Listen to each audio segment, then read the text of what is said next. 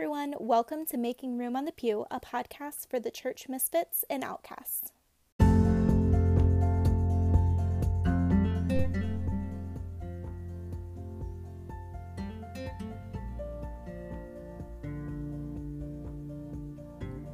This is a podcast for the church misfits and outcasts, the people the gatekeepers of the faith love to keep out.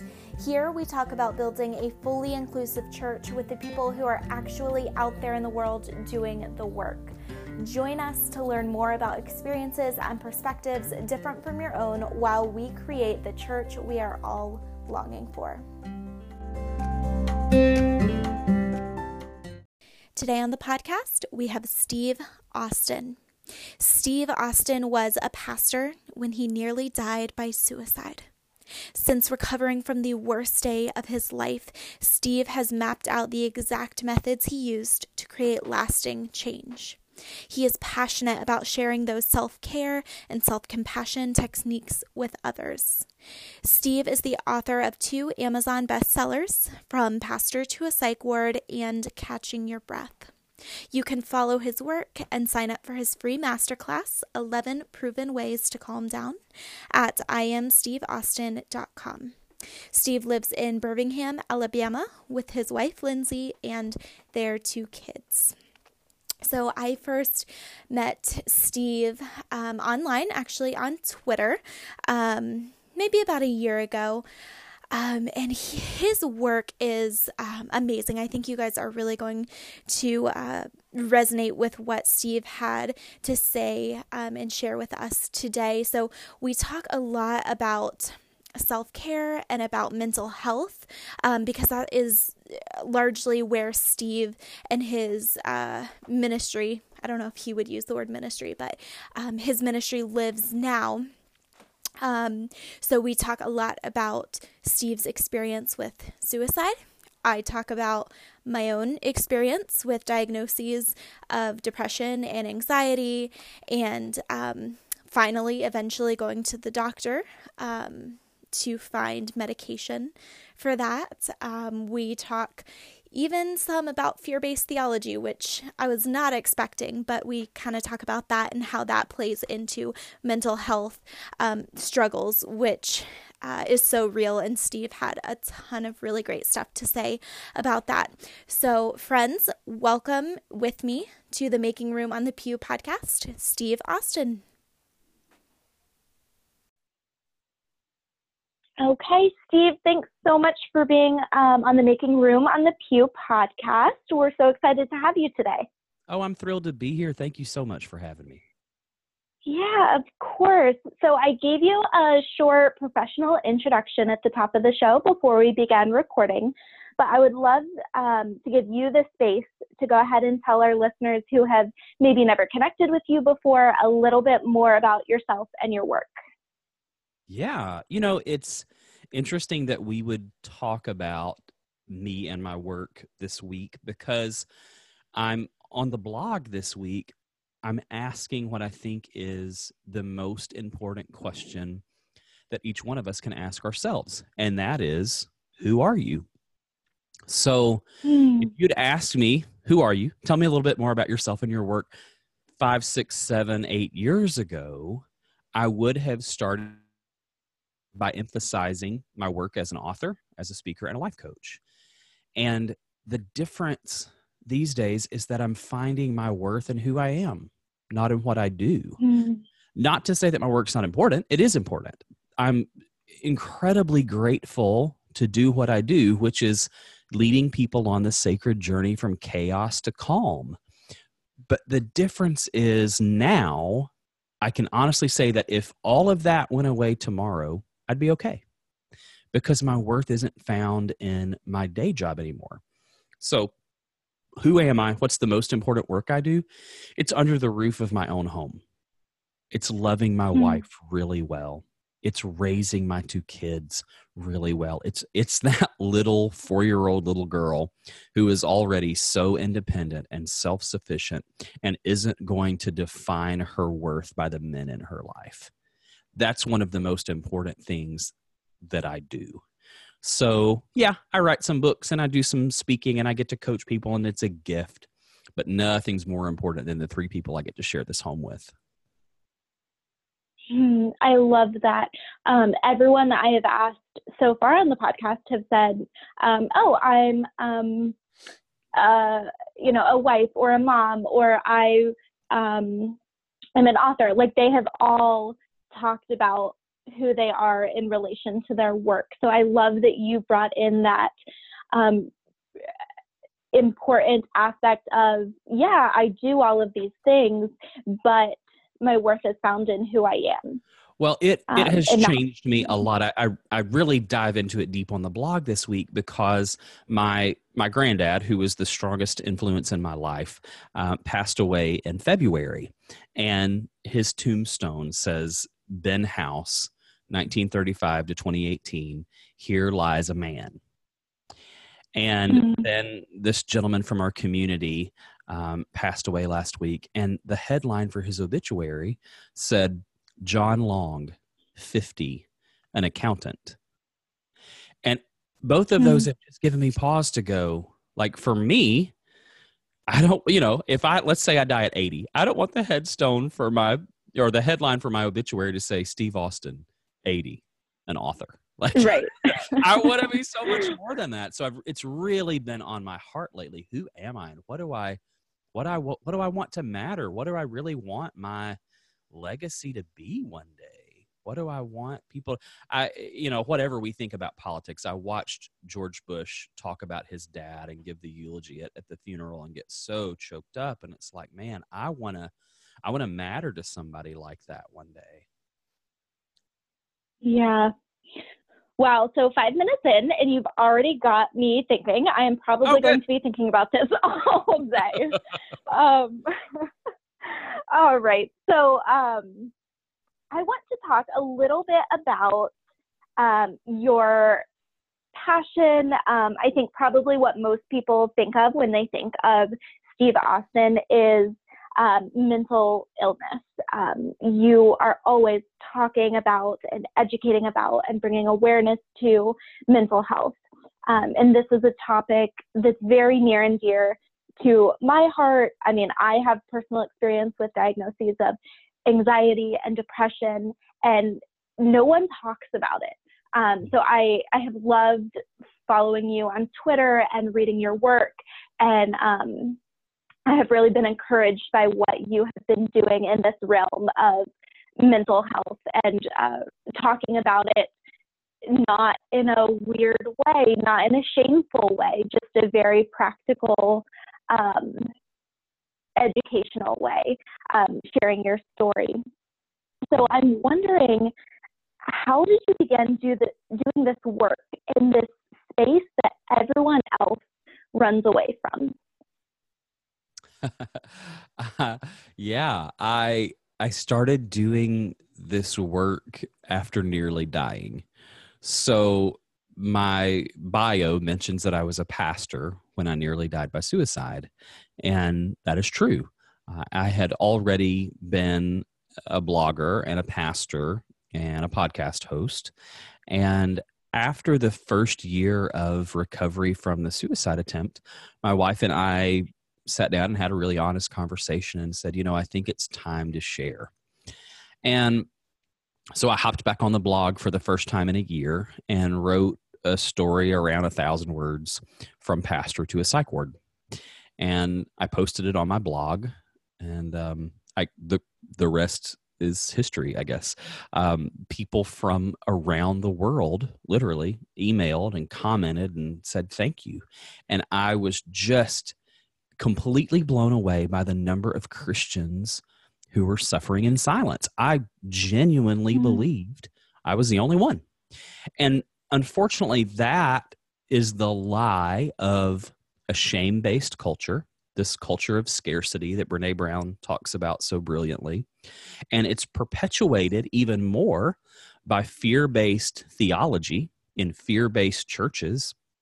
And all of it is designed to keep us bound by fear, shame, and guilt, to keep us quiet, to keep us needing the man to have the answer, right? And just take this magic Jesus pill and your life will be better. thankfully, perfect love casts out fear. And there are more and more people coming forward, stories like mine, sharing stories like yours. We're starting to emerge from the shadows, and we're beginning to find courage, and we're beginning to tap into vulnerability. And it's the most beautiful thing. My friend Paul, who wrote The Shack, talks about how we're invited into other people's stories, and that is holy ground. And it's true. It's like, man, take your shoes off. This thing, when you open up and share about your very worst day, or you open up and you just give that space to do what Brene Brown calls the two most powerful words in the world, which are me too. It's transformative. I don't need a sermon. I don't need cherry-picked scriptures. I just need you to invite me into your story, to give me permission to be a human being, to remind me that I'm not alone, that I'm not crazy, that I'm loved at the core of who I am, that each of us are a piece of God. And it's all going to be okay if we will stay together, if we will make love our religion, if we will let kindness be the language that we use and the currency that we use to communicate. And oh man, we can make it. But if we live in fear, shame, and guilt, whether that's through culture or politics or theology, it is going to kill us. So that's why I do what I do. That's why I'm passionate about it, because I think that, yes, I have a diagnosis of PTSD, anxiety, depression. Those things are very true and very real. And I think that we need mental health professionals to help with those things. However, I think just as much as all three of those things combined, I think it was the shame of everything I'd lived through that really nearly killed me. I think shame is the killer. Yeah. I appreciate you talking about the fear-based theology. I grew up in a very evangelical church, and I had no idea that there was anything, right? I had no idea there was anything different until I met my wife, who was actually a pastor in the United Church of Christ, and her theology was so different. And I kept thinking, how did I not know that there is all of this out here? Because I was told my whole life, sure, you struggle with anxiety, but give it to God and everything will be fine. Yeah. Or pray more, and then you won't experience such bad depression. I mean, how many times did you pray to be resaved in your life, Bailey? Right. I think I prayed the sinner's prayer every single night for years, because I was terrified that I was going to die in my sleep. Yep.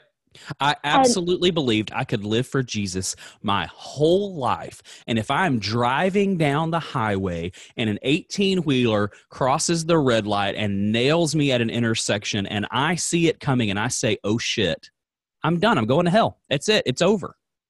That's the kind of crazy crap that we teach people. We don't teach people that they are loved because of who they are, and there's nothing they can do.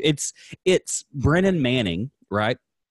Saying God loves you as you are and not as you should be, because you're never going to be as you should be, right? We're never going to be perfect, but perfect is not the goal. I don't even think holiness is the goal. I grew up in the Assemblies of God church, and so it was the Holy Ghost and sanctification and holiness. And I don't even think holiness is the goal. I think wholeness is the goal. Yeah. Yeah. Yeah. It's crazy to me, what I grew up believing. And I, like you were talking about with the shame, I mean, I think that's definitely why it took me years of experiencing depression and anxiety and years of having those diagnoses before I finally went to the doctor and said, aren't there antidepressants for this? Is there something that is going to make me not feel miserable for the rest of my life? Yeah. I mean, Yeah. it took me so long to do that because of that shame and that stigma of saying, yes, I am on Lexapro and it's saving my life. Oh man, Lexapro is my very first. Oh goodness. Yeah, absolutely. Yeah, it took me having a very public panic attack at work. I was working as a dispatcher in a 911 call center, and I Oh. completely froze on a call. I was 24, maybe 22, 23, 24, somewhere in there. Mm-hmm. Completely froze in the middle of a 911 call. Just, I mean, legit froze like a statue, couldn't talk, couldn't move. And I laugh about it now because it seems so bizarre. But my supervisor came over and was like, dude, like, hey, whoa, there's a call here. Like, what are you doing? And Yeah. I couldn't. And she took my headset off and was like, I said, I think I'm having a heart attack. And she said, go to the bathroom. Go to the bathroom. Like, we're Oh working my at God. 911. Go to the bathroom. Like, what? So I did. I went to the bathroom and I'm sweating and I'm nauseous and my heart's beating out of my chest. And I ended up shirtless, laying on a tile floor in the bathroom because it was the only way that I could feel like I'm touching the ground. I'm cooling off. I Mm. think maybe I'm not going to die, but I'm just pouring sweat. And I finally got my shirt back on and went in my supervisor's office. And she said, Steve, this is a panic attack. This is serious business. You need to go home. But before you go home, you need to stop at the doctor's office and say, hey, I'm not Yeah. okay. I need help. And it was the first time anybody at 22, 23, 24, first time anyone had said, you should go see a doctor about this. Not, let me pray Yeah. for you. Let me put an olive oil cross on your forehead and pray for healing. Like you should probably go to the doctor. Mm-hmm. Yeah. Yeah. Okay. So I want to talk, we're going to talk about your new book too, but I want to talk a little bit about, from pastor to a psych ward, recovery from a suicide attempt is possible. So this chronicled your journey, to, I guess, kind of rock bottom, to the brink of suicide. Yeah. And then turning back into a healthy space, physically, emotionally, mentally, and spiritually. That story and all the details you put into it is so raw and emotional. Why did you choose to not only tell this story, but put it out in ink for the entire world to read? Oh man. Okay. So after that first year of recovery, it was just time. Writing had always been cathartic for me. It had always been therapeutic for me. And so after a year of intense personal counseling, intense marriage counseling, it was the next natural step to invite people in. So here's the part that people go, wait, what? So I had been a youth pastor. I was a worship leader. I had a radio show in Birmingham. I was a pretty public guy, at least locally at the time. And what my wife and I decided, she came, I'd spent a week in the hospital, a week on the psych ward, 3 days in ICU, the whole deal.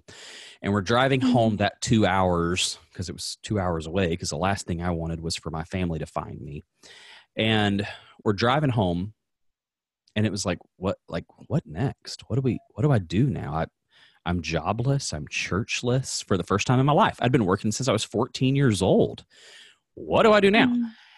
And we decided that if we were going to stay together, if we were going to get help, if we were going to heal, we were going to heal because we were broken, that we weren't going to tell anyone. So her immediate family knew, my immediate family knew, and her best friend and my best friend. So we're talking less than 10 people in the whole world knew what actually happened. Other people thought that I had been hospitalized for pneumonia and couldn't have visitors. I was in ICU. And we kept the biggest secret for a whole year.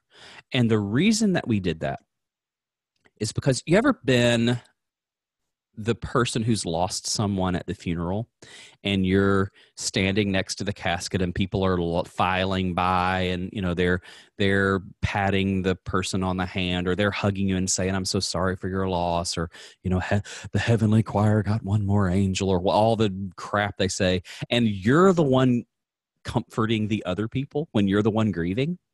That how that happens. So we didn't want that to happen to us. We said, you know what, we are crushed, wounded, broken, nearly beyond repair, and this is absolutely not the time to be comforting everyone else. We need help. And so we decided not to tell anyone for a year, and we didn't.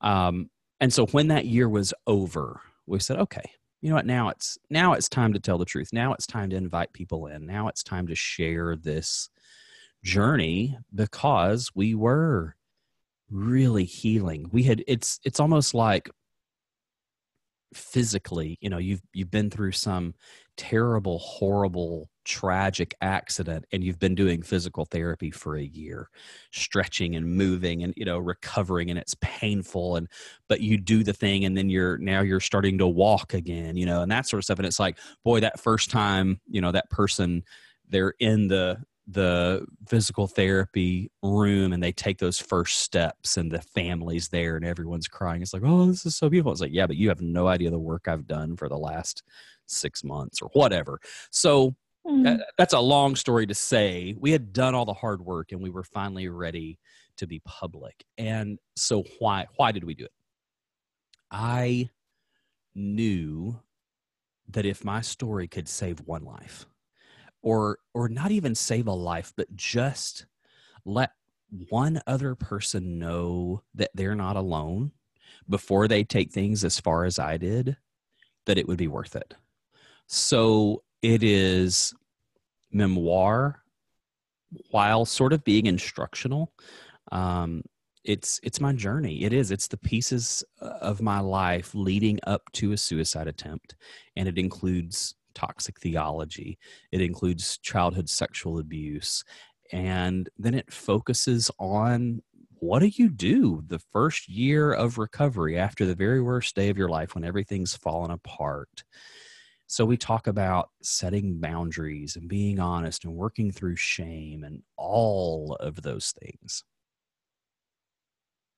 Yeah, and it's really powerful. And I know, those people who maybe are feeling a similar way and have no one to talk to, that's going to be such a resource for them. It's great. Thank you. So I wanted, absolutely.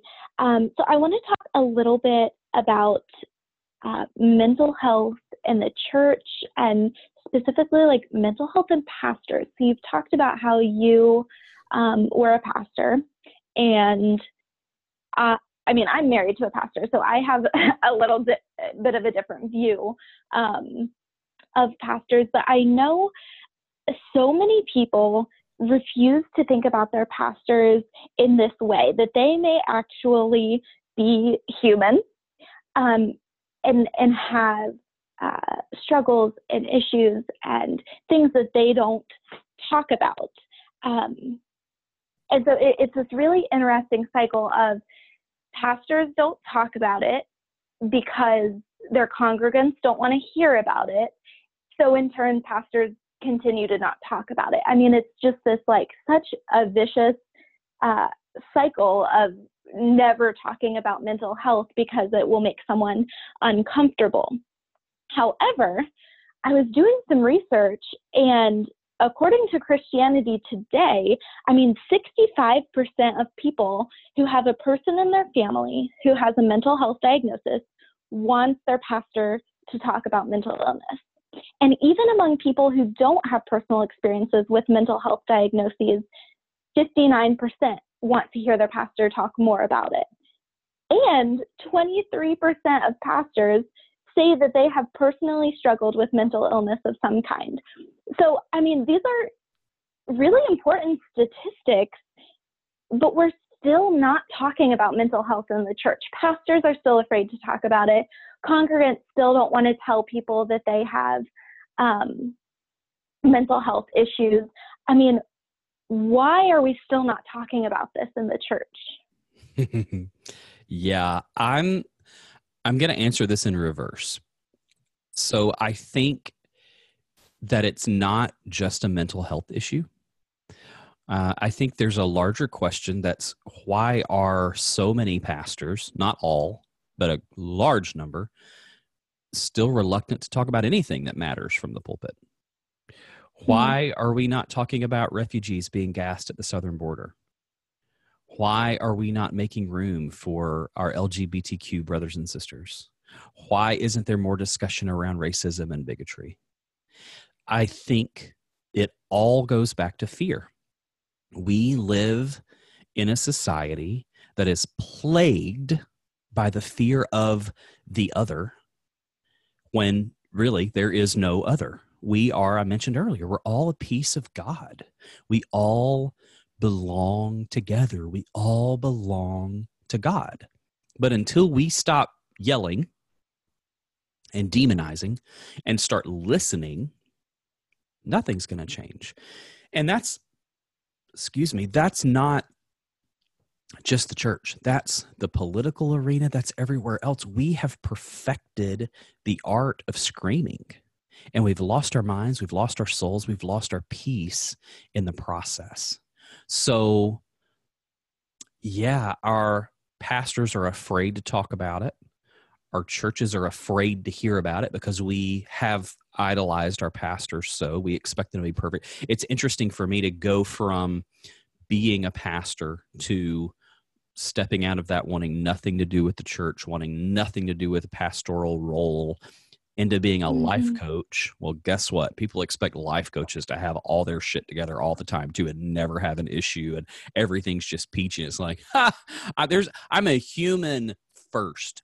And I think that's what we've forgotten. We have forgotten our shared humanity. We have forgotten that before I'm ever a pastor, before I'm ever a Christian, before I'm ever a Republican or a Democrat or a man or a woman or black or white or straight or gay or any of these other labels and boxes that we put around people, I'm a human being.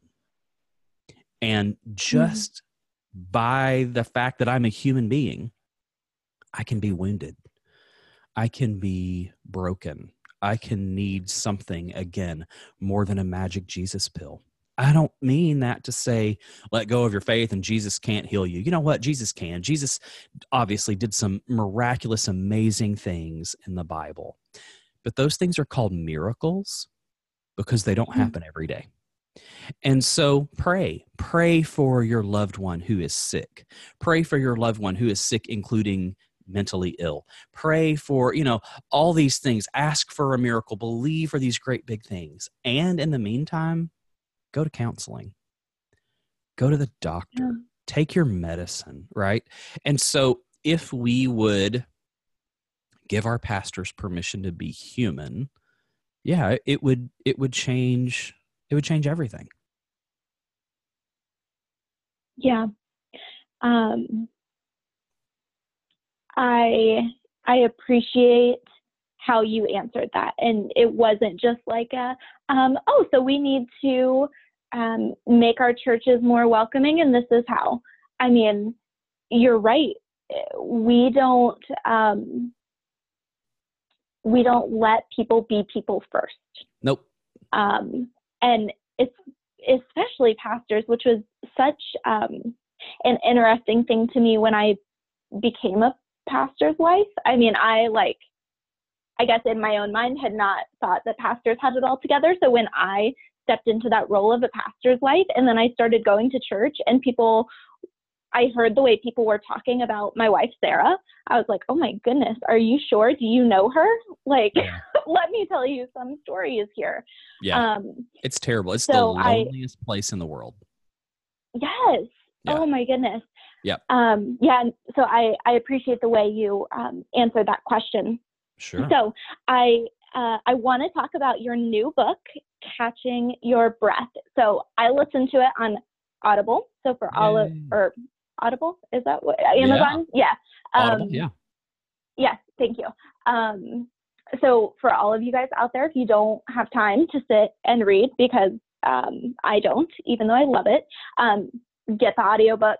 It's amazing. You read it, which I love. I love when the authors are the ones who do the audiobooks.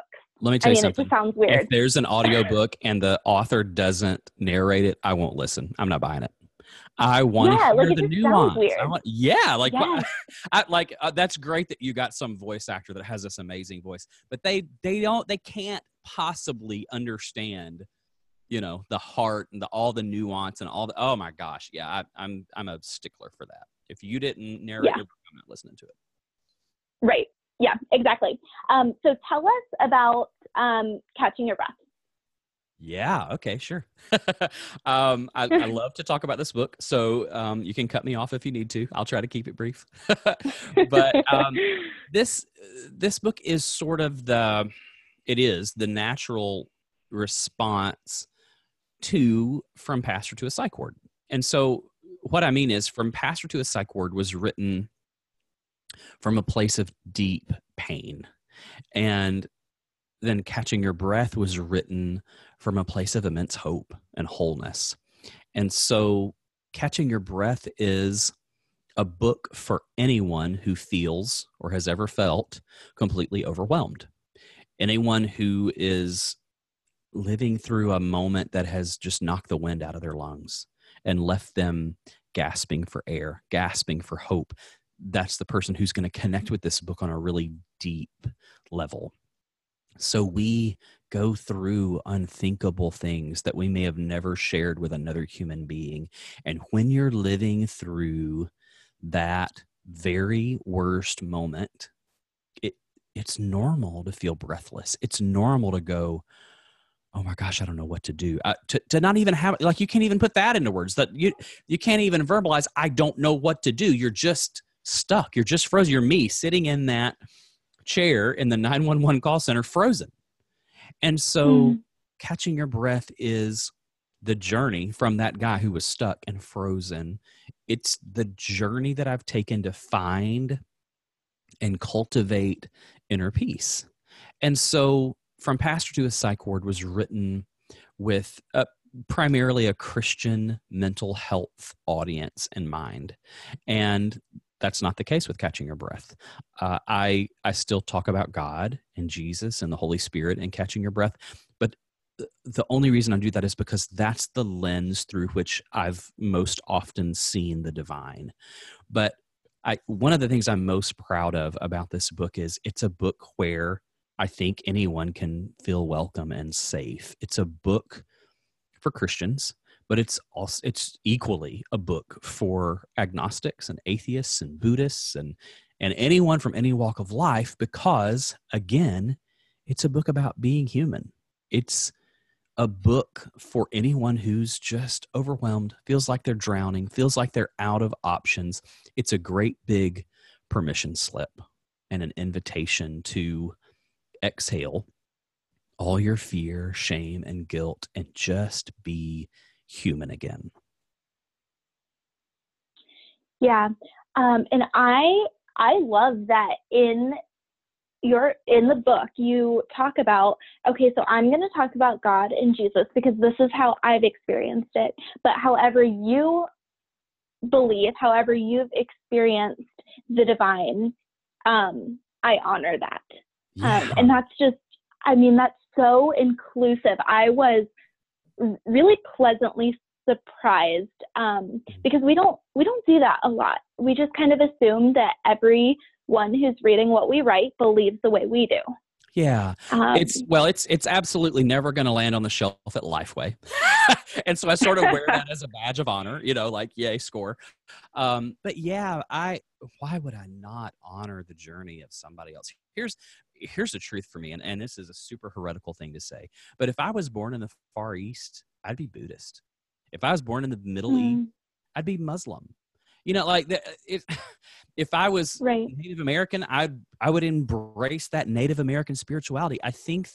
I honestly think we're all talking about the same thing.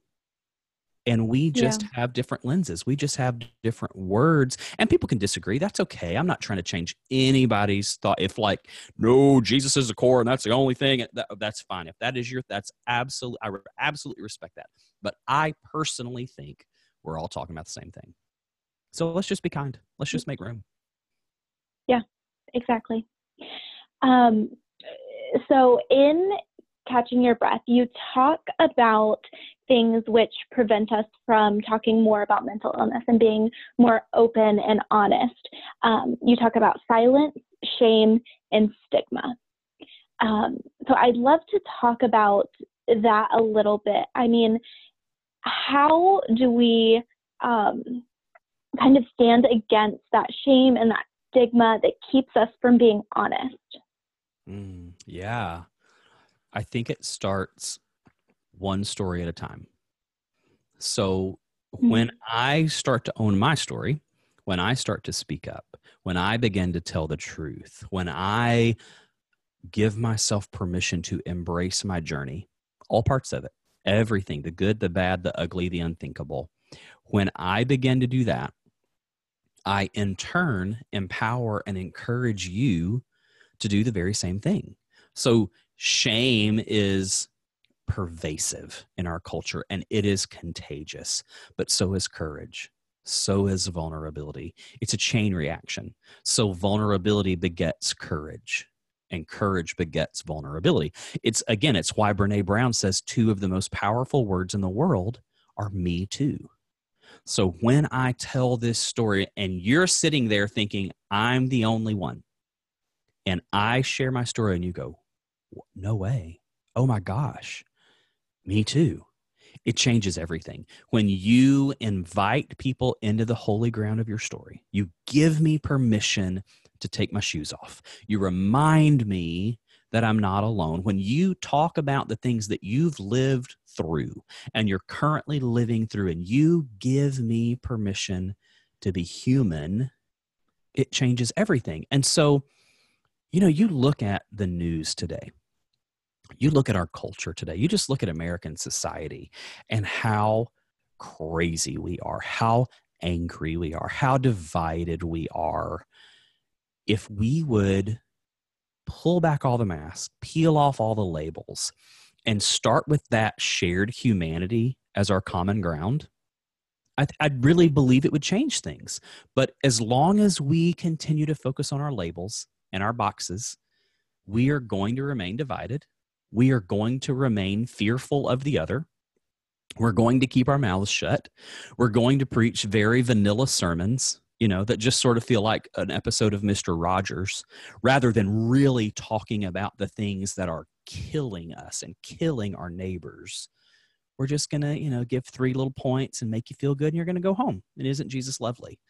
But if we would do stuff like, if we would move programs like Grief Share or Alcoholics Anonymous, if we would move those things out of the basement and right into the middle of the freaking sanctuary, I think we'd invite the real Jesus back into our churches. The real Jesus who is messy. The real Jesus who was tired and took a nap. The real Jesus who was overwhelmed by the crowd and pulled away and said, you know what? I have extroverted all I can do today. Brother's going to go in the boat across over there to the other side of the lake. I need a break because, wow, you people are cray-cray, right? I think that if we would do that, oh my gosh. But until we do that, and if we don't do that, we're going to continue to operate these Christian country clubs where only the people who are the best dressed, only the people who give the most, only the people who seem to have their shit together feel welcome. And if you don't have the best clothes, if you don't seem to have it all together, if you can't give, you're going to stay quiet. You're going to hide in the pew. You're going to keep your mouth shut. You're going to keep your head down. You're going to try your best to fly under the radar. And so we do this really great thing of putting "come just as you are" on our marquee outside. And we don't mean it. We don't mean it. It's a big fat lie. Yeah. I know that's not real encouraging and super optimistic, but let's be real here. No, yeah, but but that is real. And I think that is what we need right now, honestly. I mean, I think a lot of us, we know the good news. Now we need someone to be real about it. Yeah. And to be honest about it. Yeah. And I think you can do both. I think you can be raw and honest and share and still be respectful and still be kind and still make room for people who don't quite see it like you do. I think that if we would, gosh, okay, let's think about Christmas for a second. He rules the world with truth and grace, right? That's how he rules the world. It's truth and it's grace. Let's tell the truth. Let's share the gospel. Let's talk about, hope and transformation and redemption and restoration. And let's do all that with grace and kindness that is just sloppy and overflowing and making room for the messiest people that you know. If we really did that, our parking lots would be packed every Sunday. People would be lined out the door trying to get in to find truth and grace. Yeah. Yeah. I love that you talked about that human connection. That reminds me of, so I was a social work major. I was a social worker and of what seems like another life. And one of the things that I remember most about my social work career, I went to Ohio State University, and we had this one class where this professor was amazing. I mean, she did everything that was like weird, or like she had like just these weird ways of like doing things that made us all think about stuff. Yeah. And one of the things that she did, we all lined up in the classroom, and she said, when I say something that is you, take a step forward. And so she said hard things like, if you are in recovery from alcohol or another drug, take a step forward. If you are part of the LGBTQ community and you haven't come out because you're terrified, take a step forward. Oh, wow. I mean, it was hard stuff. And at the end, every single one of us was sobbing. And yet we all, I mean, that created a community for the rest of, right? Yes. For the rest of the semester. Like, we were so close. We talked about things we never would have talked about otherwise, because she knew that once we started creating those connections, we would be able to do our work better. So good. Yeah, I love that. Okay, so I want to talk about one of my favorite quotes from Catching Your Breath. Ooh, okay. Which says, it says, hope is a resting place for the abandoned wives and the failed ministers. Hope is the dance floor for the shattered dreams long since defeated. Hope is a promise that better days are coming. I love that. It's just so powerful. I mean, that imagery is amazing. So I'd love for you to talk a little bit, if you would, about that quote and how we hold on to hope when it is utterly hopeless. I love that you love that quote. So my dear friend Sarah, who also happened to be the editor for this book, it's one of her favorite lines, or 3 lines, I guess. And so that makes me real happy. I hope she'll listen to this. Oh my gosh, how do we hold on to hope when it's utterly hopeless? Okay, sure. I'm going to be really raw with this one, since I haven't been already. Right? Okay, so, I'm either going to make friends or enemies here. I hope people will love me anyway. For the longest time, I thought Jesus was the only answer. And I was wrong. I believed that if your life had fallen apart and you were in the middle of your deepest pain, your deepest crisis, that you just needed to pray the prayer of faith, take that magic Jesus pill I've been talking about already, just choose joy. Those are the 3 words that the mentally ill Christian hates. Just choose joy, and everything would be okay. But Bailey, can I tell you something? It's not true. So Yeah. I don't mean that we should discount our faith. I'm not saying that. I actually mean the opposite. I think that we should continue to cling to whatever's gotten us through before. But if you are living with mental illness, whether you've got a diagnosis or not, and you think that just a simple prayer of faith is magically going to take away your chaos, you're probably wrong. I know miracles can happen, but they're called miracles for a reason because they rarely ever happen.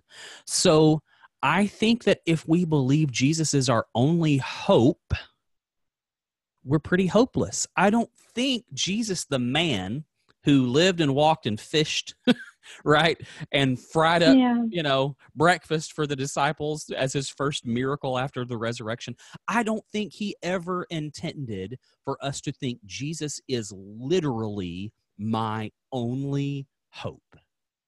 I think if Jesus was sitting right here on this podcast today, he would say, "Oh, I'd love for you to follow after my example. And you know what? If your arm is broken, please go to the doctor. Please have that set. Please wear a cast," right? If you need a hip replacement and I can't get to you to do that miracle, please go have a hip replacement. If you are so sad that you can't drag yourself out of bed in the morning, please go to the doctor. Please take some medicine. Please go talk to a counselor, right? I think that the church has done a major disservice to our people by discouraging things like medication and counseling. If you're sick, go to the doctor.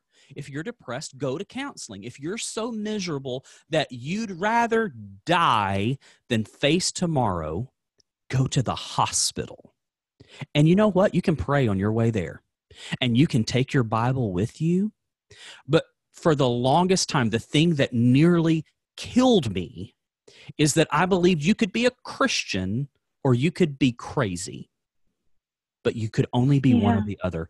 And it's that kind of dualistic either or thinking that left me dead in a hospital room in 2012, swallowing tens of thousands of milligrams of pills, begging God to let me die. And so that's why I say today, my hope is built on nothing less than Jesus' blood and good prescription drugs. So when life, I like that. well, it's one of my favorite lines. Thank you. But when your life seems utterly hopeless, I do find great hope in Jesus. I cling to my faith.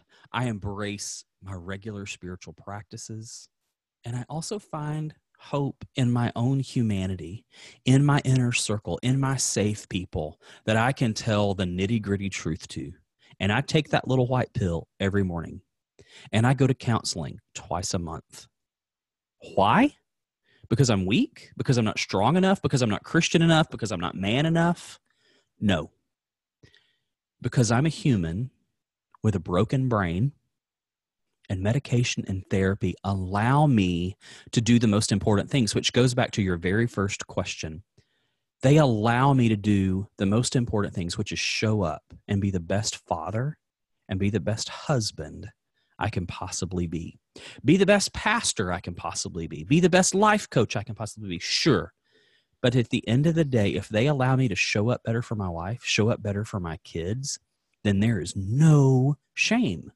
So I'm super passionate about this question, probably more than any of the others that you asked, because I was silent for nearly 30 years, and I won't be silent anymore. So where do I find my hope when everything seems utterly hopeless? I find my hope in my faith, and I find my hope in owning my story and connecting with other people who make space for me, who make room for me on the pew. Yeah. I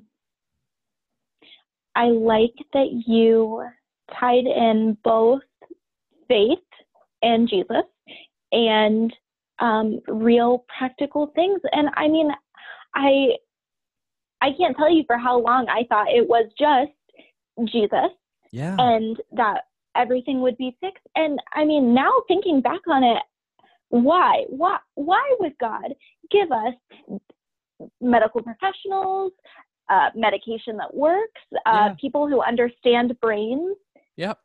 and then tell us not to use it. I mean, come Yeah. on, that makes Yeah. no sense. Yep.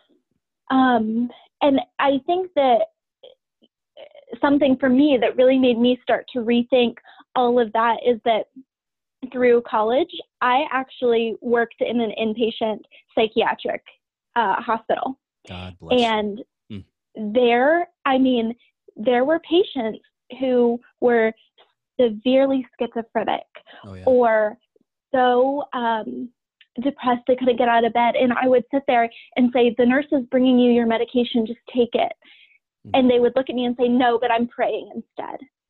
And I just kept sitting there thinking, how do you think that, like, we have medication right here for you? Yeah. And they kept saying, but I have my Bible. And that's when I really started rethinking, Are you gonna, like tear off little pieces of the pages and swallow them? Because it's not going to help. Yeah. Exactly. Yeah. Exactly. It's not going to do what you need in this moment. Yes. And I think there's this fear that not only if I take this medicine or if I go to counseling, it means I'm weak, but I think the real huge fear is this pokes some major holes in my faith because it means God's weak. And that's just it's just not true. It's just not true. You can be practical and spiritual. You are a whole person. You are, mind, you are spirit, you are body, you're a whole person. So it's why I'm so passionate about self-care. We're a whole person. So yeah. Oh my! You got to treat it all. Fired up about this. Yeah. All right. So as we start to wrap up here, I want to talk a little bit. So this podcast is all about making room on the pew for those of us who don't feel like we naturally fit into the life of the church, which I imagine probably includes those of us with mental health diagnosis, or at least it does for me. So I'm wondering if you have any sort of ideas or guidance about what we can all do collectively to make church more welcoming and more accessible to people who have mental health diagnoses, or maybe just how we can better support those in our congregations or in our churches who have those diagnoses, who are afraid to talk about it and who feel like they don't fit because of it. Boy. Okay. The short answer is stop talking and start listening. That's the short answer. If you don't know what you're talking about, don't talk about it. Start listening to the hurting people that have been hiding in your pews for years. So people hear me say something like that, and oh my gosh, they want to get all offended. But you know what? If our African-American brother or sister said that about social justice, we'd have no problem with it. If they tell the white man to shut up and just listen for a minute, we would go, you know what? You're right. I don't understand your journey. Well, it's the same thing with mental health. It's the same thing with LGBTQ community. Why are the straight white men leading this conversation? Like, you know what? No. I need to listen to your story. Teach me. Tell me what it's been like. Tell me what you need. And so that's where it starts. It starts with shutting up and listening. And then from there, having the courage to act. So, yeah, maybe you start a self-care small group. Maybe you host a Blue Christmas, and you invite people in. You said, have you ever been to a Blue Christmas? Are you familiar with a Blue Christmas? No, I haven't. Oh, they're so beautiful and so wonderful. So, somewhere during the Christmas season, just because, people can feel a little extra sad, a little extra lonely during the holidays. This can encompass not only the mental health community, but just those who are grieving, those who have lost someone. And so you do a Blue Christmas service, and you dim the lights, and you have, just soft music playing. Maybe you have candles people can light in someone's memory. You might have note cards where people can write something and put it in a memory box, or you might encourage people to bring photos. And typically you don't have, number one, you don't have somebody preach. Please, dear God, don't have somebody preach. But you have sort of the moderator who's going to make people feel welcome. And then you might have a person or two picked out who will start the storytelling. And you just let people share. That's literally it. But you're just creating that shared space, that safe space to say you belong. And if you're hurting, we love you. You probably are going to have 2 or 3 counselors on hand in case somebody really has a hard time. They can, go and have sort of this designated safe space to go talk to somebody. But, you can do things like that. You can do a self-care small group that maybe is co-led by a pastor or a lay leader, and also someone who's a social worker or a counselor or something like that would be fantastic. It can look a million different ways for a million different churches. Maybe you have a self-care Sunday. Maybe you bring Steve Austin or someone like him to your church to talk about it from the pulpit on a Sunday. That's not a sales pitch, but somebody who has this experience, who can share and say, hey, this is what it's like. Here's how I make it through. We at our church this year, we did that in September, and just shared a whole sermon on the woman at the well and suicide. And then that afternoon had a suicide prevention workshop. Why are churches not hosting suicide prevention workshops? The first place the person who is desperate and hurting and may want to die is going to go, they're either going to go to their primary care physician or they're going to go to their church. And both of those are fairly unequipped. But you can, so you say, yeah, I'm one of those churches that's unequipped. What do I do? Well, you may not have the money to hire a counselor to be on staff. That's okay. But you have a referral network. You get on Google, spend 30 minutes, get on Google and make a list of all the counselors, all the therapists, the mental health clinics in your area. Figure out the ones that have a sliding fee scale for people who don't have insurance and can't afford it. And have that list at the front desk ready to go for the person who calls or the person who shows up and says, help. The other big thing I would say is for the pastor who says, you know what, in seminary, I had one counseling course. So I don't have the answers. I don't know what to do. Okay, say that. Say, I don't have the answers. I don't know what to do, but I'll drive you to counseling. I'll connect you with somebody. I'm going to check on you. I'm going to connect you with resources in your community that will help. You'd have no problem doing that if somebody had a heart attack in the lobby at church. Like, you're not going to try to do open heart surgery as the pastor. But for some reason, because we view mental illness as an emotional problem, we think that pastors are the ones that are equipped to help. And it's just not true. It's not their job. So stop putting all that pressure on you to have all the answers. You don't, and it's okay. Just be able to connect people to the resources in your community that can help. Yeah, I think that advice is fantastic. And I hope, everyone listening, if you're a leader in the church, take some of those ideas. If you're not a leader in your church, take this podcast or take Steve Austin's information over to your leaders. That's just such great advice and guidance, and I appreciate you. Well, I will, if it's okay, sharing to give all of that. A shout out to another podcast. Yeah, of course, go for it. They're my dear friends, Robert Vore and Holly Oxhandler, co-host CXMH, which is a podcast at the intersection of Christianity and mental health. And every week they have a church leader and or a mental health professional on the show, and they talk about issues that are at the intersection of Christianity and mental health. So if you really want to do the deep dive and learn some fantastic tips and tricks and get some resources, books and speakers and all of that, my gosh, go listen to CXMH if you want to do that deep dive. Yeah, awesome. And I will link that as well. And I will link everything also that Steve is going to tell us. If you want to go ahead and tell everybody who maybe this is their first experience or connection with you, where they can find you and your books and how they connect with you online. Yeah, sure. First, thank you so much. This has been such a great conversation, fantastic questions, and just always an honor to share my journey. So thank you for having me. Yeah, of course. Um, yeah, so where can you find me? The easiest thing to do is just go to iamsteveaustin.com. You can get to my blog. You can find out about coaching, the courses I do. I offer monthly self-guided self-help courses. You can find my social media. All of that is there if you just go to iamsteveaustin.com.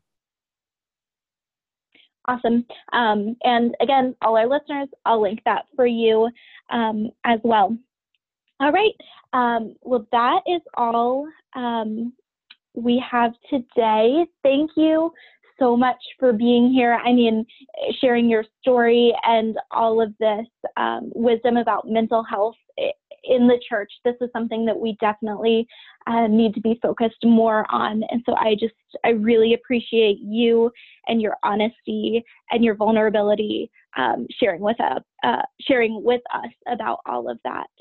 Well, it's been my here honor. today. Thank you so much. Yeah, absolutely. All right. Well, have a wonderful day, and thanks so much for being here. Thank you. See ya.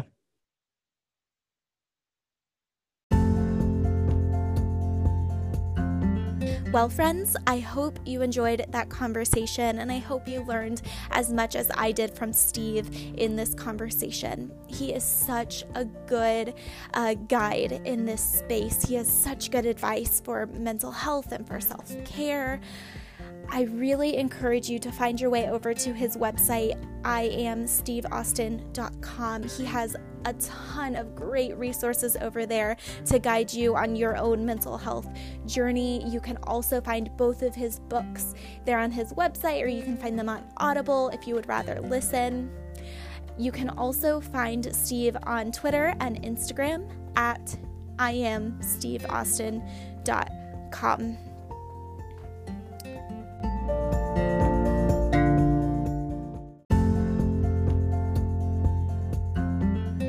Well, friends, I am so honored that you have decided to join me on this journey. Meet me back here on Tuesday, January 8th, which is when we will be launching the very first episode of the Making Room on the Pew podcast.